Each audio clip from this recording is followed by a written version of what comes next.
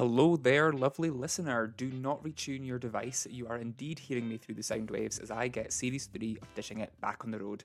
Or should I say back on the earbuds?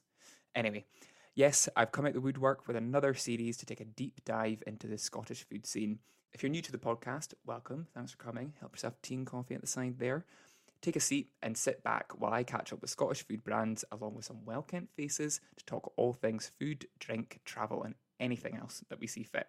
The format is simple. Every episode, each guest brings their dream food safari to the Dishing It table, which features their favourite eateries from all across Scotland.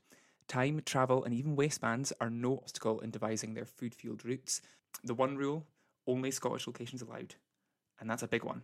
This series, we have a pie-making brand that took the North East by storm through lockdown and still continues to grow today, an organic dairy farm luring visitors in to try its incredible gelato range, podcasters sharing their stories far and wide, and tartan-donned fitness coaches helping thousands reach their goals. With many more guests waiting in the wings, it's another packed series for sure. Now, the format might have stayed the same, but new to this series is your chance to get involved. I'm opening up the floor for you to share your hilarious, weird, and wonderful food-related stories for all to hear. Have you had a whopper of a cooking disaster, a dinner party that went from bad to worse, hellish date, or something so unbelievable not even I can think up an example for? I'm all ears to hear your foodie faux pas.